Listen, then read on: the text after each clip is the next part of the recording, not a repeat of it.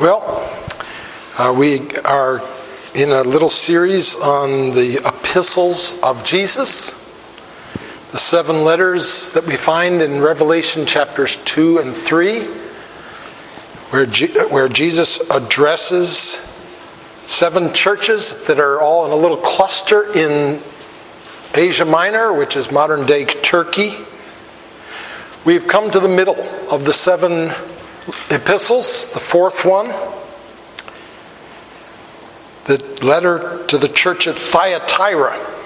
Thyatira, you might be interested, is Lydia's hometown.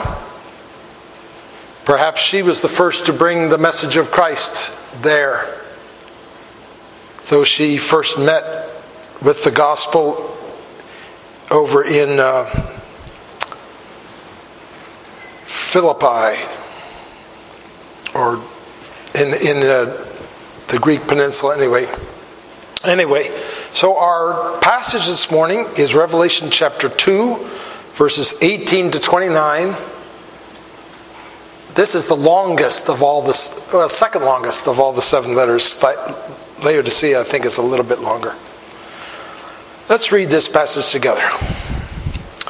And to the angel of the church in Thyatira write, the words of the Son of God, who has eyes like a flame of fire, and whose feet are like burnished bronze. I know your works, your love and faith and service and patient endurance, and that your latter works exceed the first. But I have this against you, that you tolerate that woman Jezebel, who calls herself a prophetess, and is teaching and seducing my servants to practice sexual immorality and to eat food sacrificed to idols. I gave her time to repent, but she refuses to repent of her sexual immorality. Behold, I will throw her onto a sickbed, and those who commit adultery with her I will throw into great tribulation, unless they repent of her works. And I will strike her children dead. And all the churches will know that I am he who searches mind and heart. And I will give to each of you according to your works. But to the rest of you in Thyatira, who do not hold this teaching, who have not learned what some call the deep things of Satan, to you I say, I do not lay on you any other burden. Only hold fast what you have until I come. The one who conquers and who keeps my works until the end, to him I will give authority over the nations. And he will rule them with a rod of iron, as when earthen pots are broken in pieces, even as I myself have received authority from my Father. And I will give him the morning star. He who has an ear, let him hear what the Spirit says to the churches. So we said earlier that the 3 letters in the middle, numbers 3, 4, and 5, are they're each a mixed bag. That they have commendation from Jesus, followed by rebuke from Jesus. And he always begins with a positive in each letter, and so he does here. I know your works, your love and faith and service and patient endurance, and that your latter works exceed the first. This is, of course, in contrast to the first letter, where he said that you have fallen away from your first works and you need to return to them. Here, your latter works actually exceed your first. So those are significant, positive affirmations that Jesus gives to this church. However, the way that we've been going through these epistles is that each week we focus on a given theme. And I said last week the theme for this week is sexual immorality. And so we're not going to focus on the positive things that Jesus says here. But last week we talked about false teaching. And we saw how the specific false teaching that seems to have been going on in these churches that Jesus confronts is a false teaching that gave permission to Christians to engage in idolatry, and sexual immorality. Now let me explain a little further. You see, in many of these cities, Christians were having the same problem. Economic life was dominated by trade guilds in which pagan religious practices were the criteria for membership. Christians were faced then with the temptation to compromise their faith enough to participate in the official guild activities, which included meals dedicated to the patron god of the guild, as well as sexual activity with temple prostitutes. To refuse to do these things meant social and economic rejection. And Jesus addresses this in his epistle to Pergamum, the one before this, and now in the epistle to Thyatira.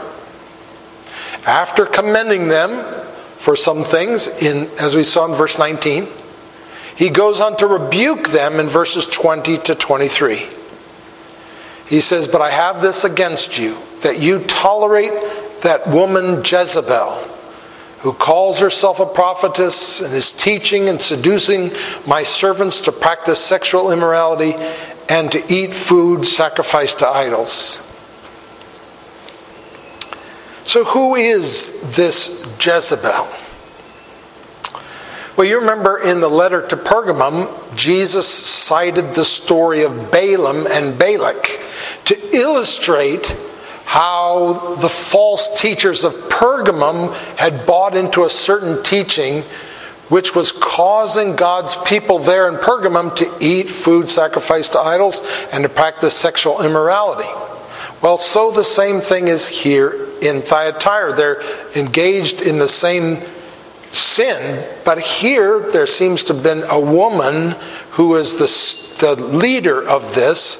And so instead of appealing to the story of Balaam and Balak, he appeals to the story of Jezebel from the Old Testament to illustrate how this certain false female, probably female, false teacher was seducing God's servants to practice sexual immorality and to eat food sacrificed to idols.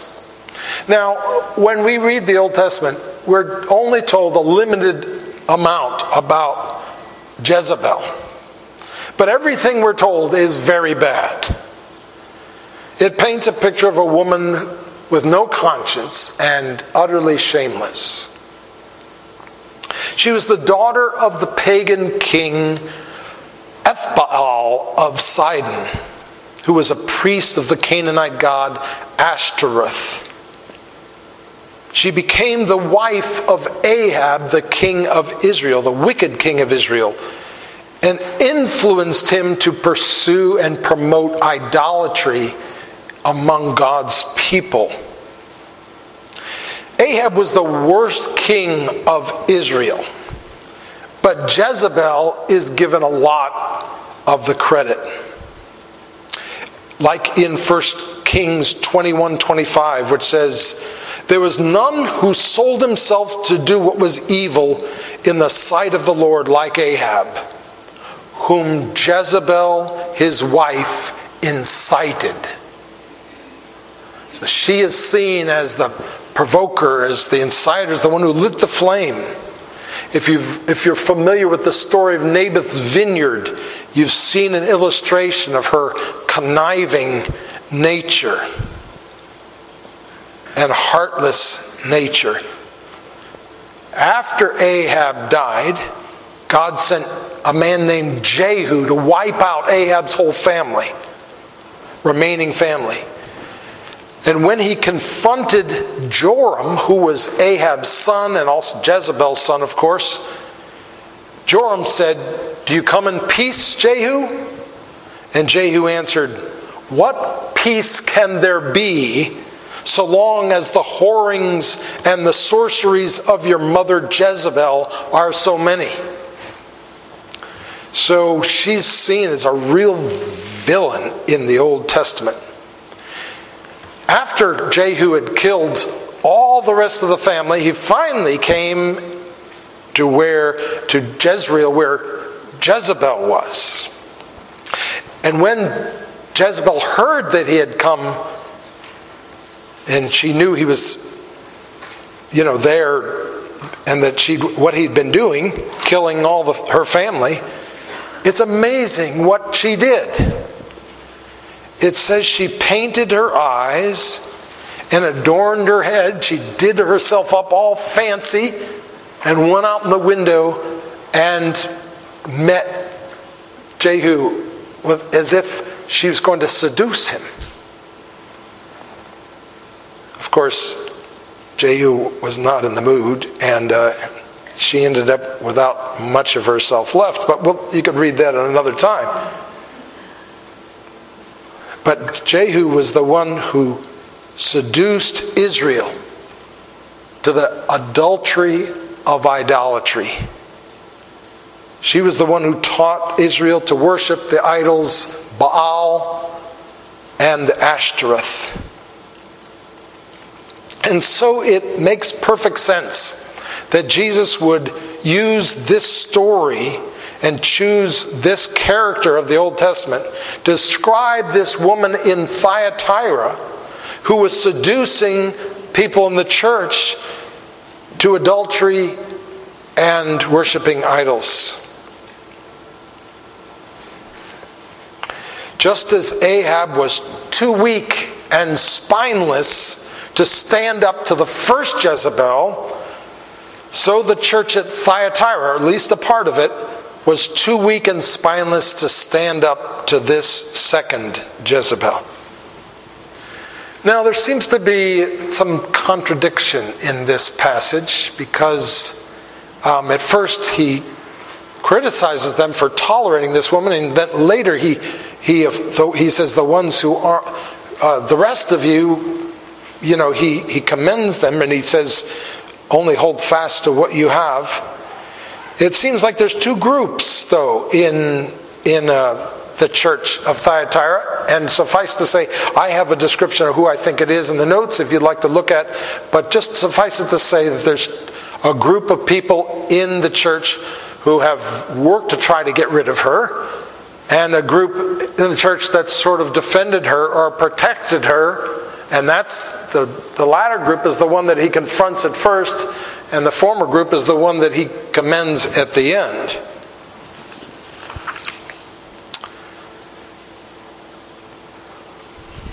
Now, as we think about, applying this and what we're going to take home from this, and what we're going to hear from the Lord regarding our own situation and our own lives today, there are two things that I'd like to talk about. One is the issue of sexual immorality.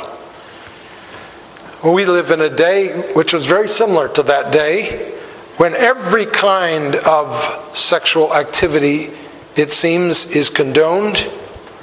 And we need to notice from this passage and many others in the New Testament that in the eyes of Jesus, some sexual things are immoral. Jesus is in no way a friend to many things the world approves of. Now, when you look at the Bible, there are a number of specific sexual sins which are condemned in the Bible very clearly. Adultery, prostitution, homosexuality, premarital sex, incest, rape, bestiality.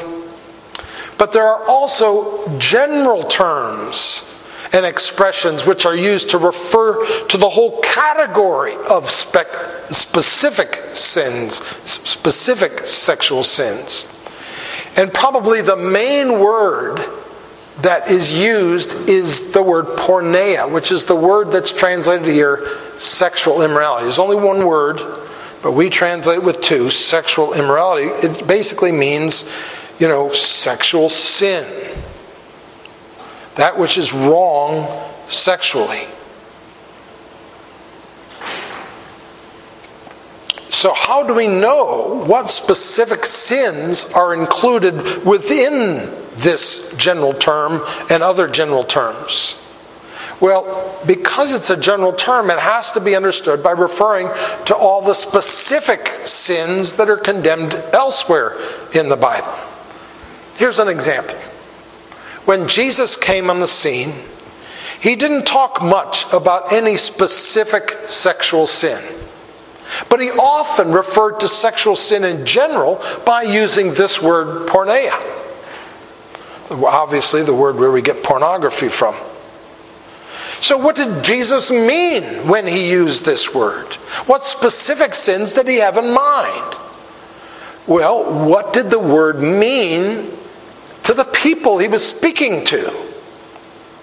They were Jews. To them, the word summarized all of the many specific sins condemned in the Old Testament. Jesus rarely mentioned any of those sins specifically, but that doesn't mean he said nothing about them. He used this general umbrella term and others, which refer to all of them in general.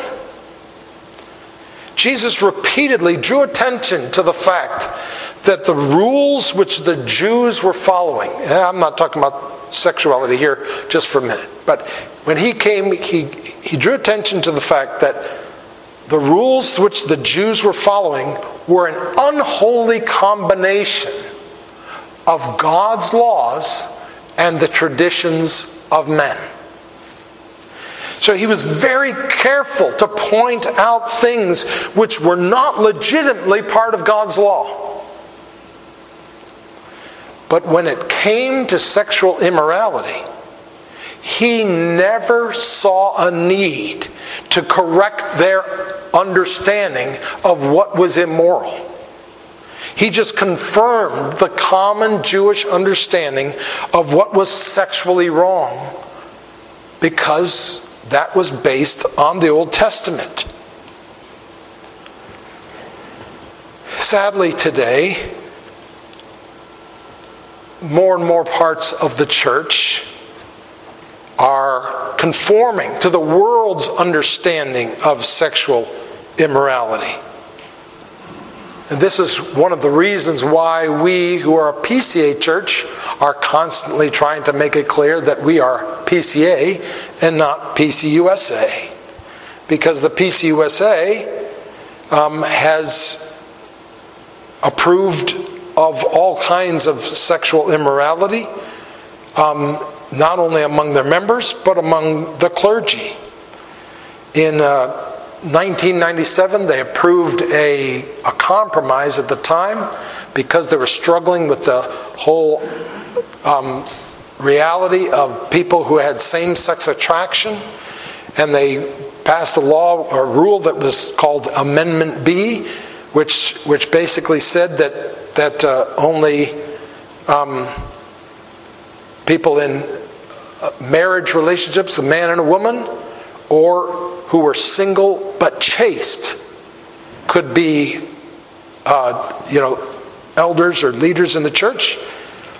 But then in 2008, they eliminated that, and there is no restriction now about any of these things. There's, whether it's heterosexual or homosexual, there's no rules about marriage or about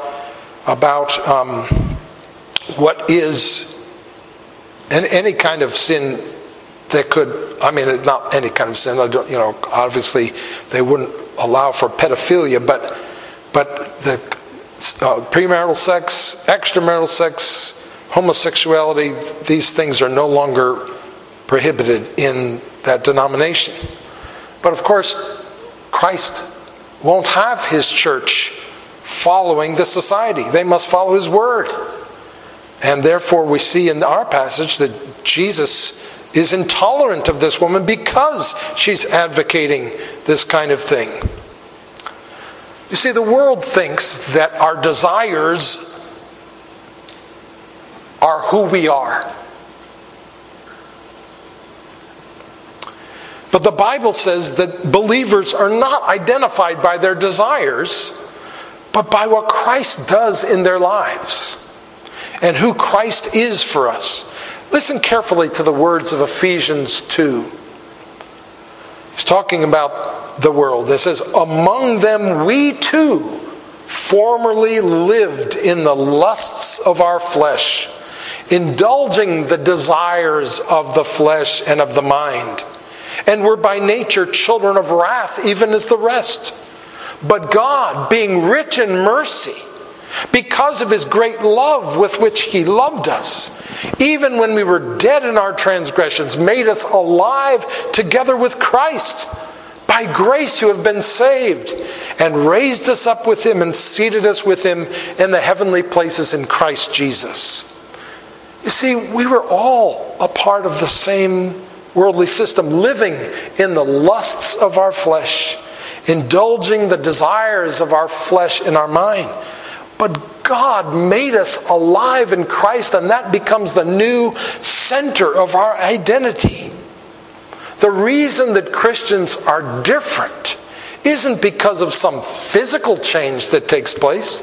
It's not because our drive is weaker. It's because we know God. We know the one who created pleasure and who tells us in his word how to find real pleasure.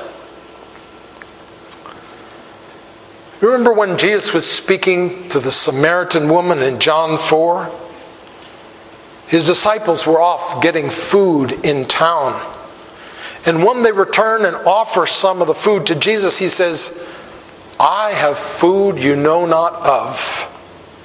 My food is to do the will of my Father. Jesus wasn't controlled by his physical hunger because he knew of a greater and more satisfying way of making himself full. And it is the people who know that who can be sexually pure, because they know that in Christ they have what they need. You see, sexual immorality is not a bodily problem. It's not a genetic problem. It is a heart problem. It may look like a horizontal issue, but in the end, it's a vertical issue. Sexual immorality is a result of our rebellion against God. And that's why Jesus is not tolerant of churches which are tolerant of sexual immorality, because those churches are lying about him. Sexual immorality in all its forms is a violation of who we are in Christ, and a violation of the eternal purpose that God has for our bodies. But the second thing I want us to go home with is about repentance. After Jesus rebukes these people for tolerating this woman Jezebel, he goes on to say this in verses 21 to 23. I gave her time to repent, but she refuses to repent of her sexual immorality. Behold, I will throw her onto a sickbed, and those who commit adultery with her I will throw into great tribulation, unless they repent of her works. And I will strike her children dead. And all the churches will know that I am he who searches mind and heart. And I will give to each of you according to your works. Those are pretty strong words. And often in the Bible, when sexual immorality is discussed, there's some reference one way or another to the wrath of God. But there's also here a reference to repentance, unless they repent. You know, in 1 Corinthians chapter 6, there's this wonderful passage where Paul says, do you not know that the unrighteous will not inherit the kingdom of God? Do not be deceived, neither the sexual immoral, nor idolaters, nor adulterers, nor men who practice homosexuality, nor thieves, nor the greedy, nor drunkards, nor revilers, nor swindlers will inherit the kingdom of God. And such were some of you. But you were washed, you were sanctified, You were justified in the name of the Lord Jesus Christ and by the Spirit of our God. Do you see how Christ is able to deliver the sinner from his sin? To set the prisoner free? This is what Christ does. He changes hearts. He changes lives. You can't escape sexual sin except by turning to the Lord through repentance. Until then, the ball and chain are just going to get heavier and heavier. And you can see this in Psalm 34, a psalm which David seems to have written about his experience after committing sexual sin with Bathsheba and murdering her husband. And then the weight of it all weighed on him. He said, when I kept silent about my sin, my body wasted away through my groaning all day long. For night and day your hand was heavy upon me. My vitality was drained away as with the fever heat of summer. I acknowledged my sin to you, and my iniquity I did not hide. I said, I will confess my transgressions to the Lord, and you forgave the guilt of my sin. Now, I'm not trying to drive the sexually immoral from the church. The Church of Jesus Christ is a hospital for those who are sick. All of us struggle with these things. I'm trying to drive the sexually immoral to Christ. And of course, if a person continues to advocate or practice sexual immorality in spite of efforts to bring him to repentance, resisting those efforts, then that person must, according to the Word of God, be driven from the church, as Paul rebukes them here for failing to do so. And Jesus here, and Paul in 1 Corinthians chapter 5, 1-5 does the same thing. And now we come to the table of our Lord Jesus, where his gospel is proclaimed in a visible way, where his death becomes our life, where we come and partake of something outside of us that's a gift from somewhere else, and we take it for ourselves and are changed by it. So let us humble ourselves in prayer. Heavenly Father, we thank you for the mercy that you have shown us in spite of our corruptions. We thank you, Lord, for the forgiveness which Christ accomplished upon the cross. And dear Lord, we celebrate that forgiveness now by coming to the table, by partaking of the supper of remembrance, by physically acting out that we need you, and we taking you in this symbolic form unto ourselves. And we pray, O Lord, that you would help us not just to go through the motions of a ceremony here, but that each one would be feeding upon Christ in his heart by faith. We pray in his precious name. Amen.